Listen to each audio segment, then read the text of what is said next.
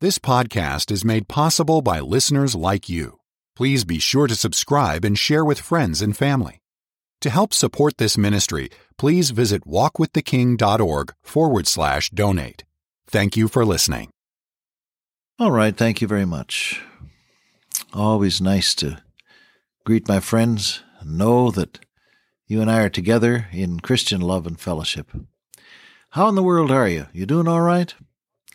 Well, this is your friend Dr. Cook, and I'm feeling great and happy in the Lord and glad to be with you, believe me.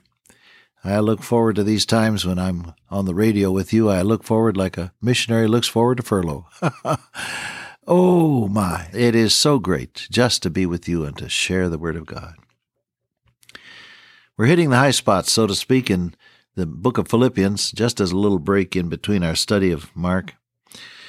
And the last time we got together, I just was meditating with you on this first verse of Philippians 4, standing fast in the Lord. We got into the second verse then, one mind, be of one mind, in the same mind in the Lord.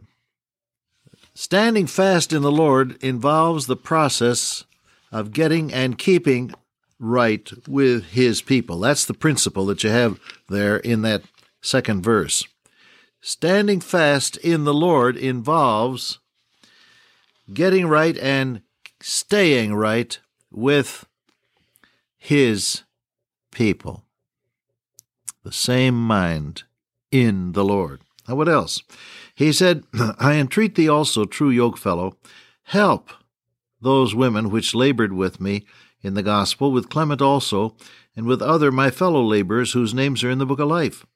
Now he said, if you're going to stand fast in the Lord, not only is it a matter of being the same mind, get on your knees and pray together, in other words, until the Holy Spirit of God gives you that oneness of heart. But he says, help these people. Specifically, Euodias and Syntyche, the ones that were feuding. Help those women. They labored with me in the gospel. They're good people. They love God. And you don't give up on people like that. He says, help them. Now, this is an interesting concept. I don't know if you'll buy it or not, but I believe it with all my heart. That's why I'm telling you. You find people who are at odds with each other. 9 chances out of 10, it is so because there is an unfulfilled need of some sort in either one or both of them. When there is an unfulfilled need in my heart and life, I tend to emphasize that in my relationship with other people, sometimes with the result that I get crosswise of them. Somebody is feeling neglected. Now, the need there is for recognition, isn't it? And because he or she feels neglected and there's a need for recognition, perfectly human need, there's nothing sinful about that at that point, except when it gets out of control. Because there's a need for recognition and the person feels neglected, all sorts of other attitudes grow up. And it does seem as though everything that happens exacerbates the situation and makes it worse. Now, he says you help them. Now, don't make a federal case of this. Don't go up to somebody and say, I'm going to help you, my brother. No, don't do that. They'll stay away from you by the thousands. People will give you up for Lent. No. Rather, just quietly survey the situation and see where you can be of help and encouragement to a person. It is amazing. You will be surprised, I guarantee you. It is amazing how people's attitudes change when you help to meet the needs they have in their hearts. Help them. He said they're good people. They labored with me in the gospel. They're good people. Don't give up on them. Help them. Norman Townsend is now with the Lord a good many years. I traveled with him in the British Isles and on the continent when we were both with Scripture Press. Dear man of God, a very sweet spirit. He was a pastor for many years and an expert in Christian education. He would go to these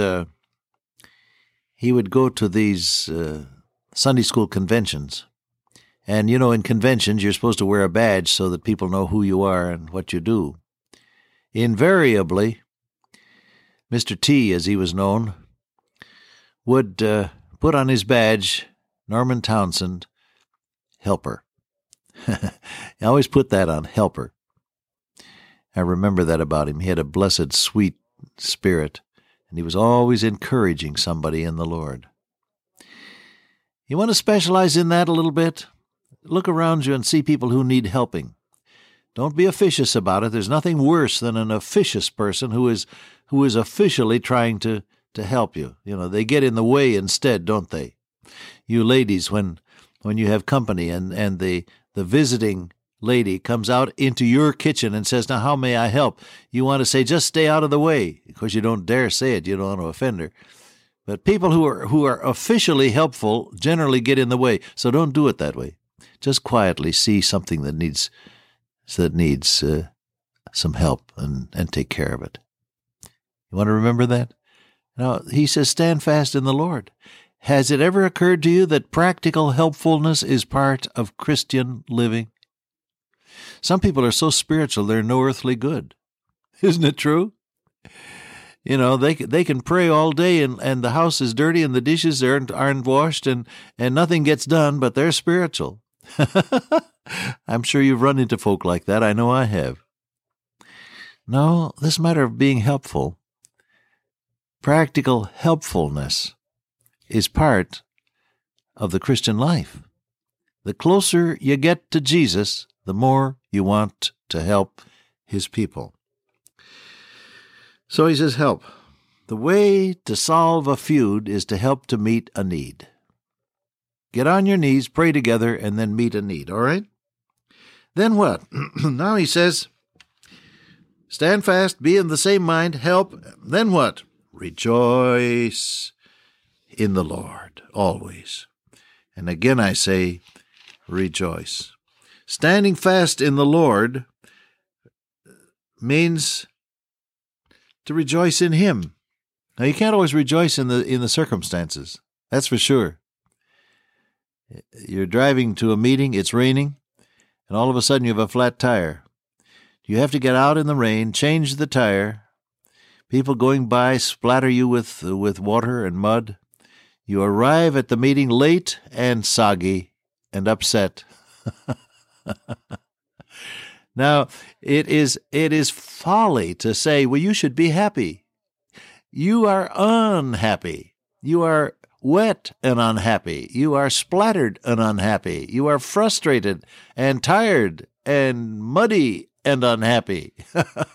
And somebody comes along and says, you should rejoice. You should be happy. Oh, no. I don't think God tells us to be happy. He tells us to rejoice in the Lord, and that is a lot different. See, joy is not related to circumstances, it's related to persons. Joy, well, take our Lord's word for it. These things have I spoken unto you, that my joy might remain in you, and that your joy might be full. Look, he had just finished telling him he was going to be crucified, killed, buried, and raised again the third day. The scribes and the Pharisees and the rulers were going to take it out on him, and their hatred was going to prevail. He told them about that. And he said he's going away and all of that. And in the face of all, and he said, in the world you shall have tribulation. But he said, I've spoken these things unto you that my joy might remain in you. There's a British chorus. I used to know the tune, but I've completely forgotten it. And I've lost the songbook in which it was. But I remember the words. I'm happy when everything happens to please. But happiness comes and goes, while the heart that is stayed on Jesus the Savior ever with joy o'erflows.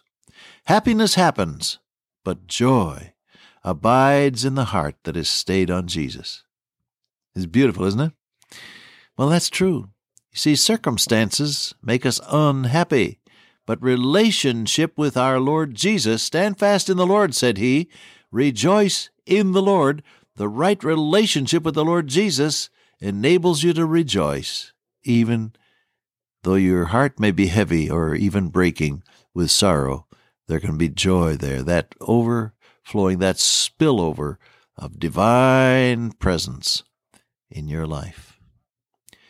It's possible in the face of bereavement, the death of a loved one, in the face of accident where bones are broken and schedules are disrupted and all of that, in the face of financial reversal where problems are facing you too great, you don't know how to get through them. It's possible with all of these and everything else that may happen in your life to look up and say, hallelujah, Jesus is mine. Have you learned that, beloved? To stand fast in the Lord means to learn the secret, not of just being happy, but of being joy-filled, because your relationship with your Lord is right. I remember Cyril Thompson. Always I shall remember this dear man whom I met in 1948, just hours after having arrived in India. Merrill Dunlop and I got in to Dum Dum Airport about 4 a.m, I guess.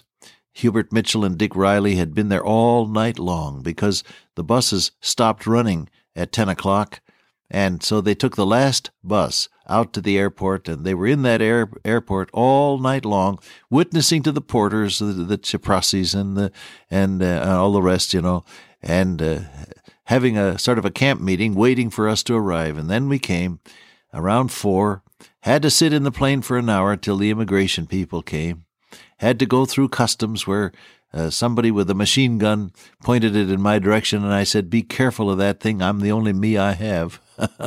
And he looked at me with a scowl, and he said, "You're in our country now." And I knew that he meant it. Well, anyhow, along about, I suppose, 6 o'clock in the morning, we got into this ancient Oakland taxi. It was built in America. It was an Oakland. Any of you old-timers but remember the Oakland? Well, this was a touring car. And Hubert and Dick Riley bargained with the taxi driver to get the right price because you can't trust the taximeter. It is a larcenous device that has been tampered with so as to rob the passenger.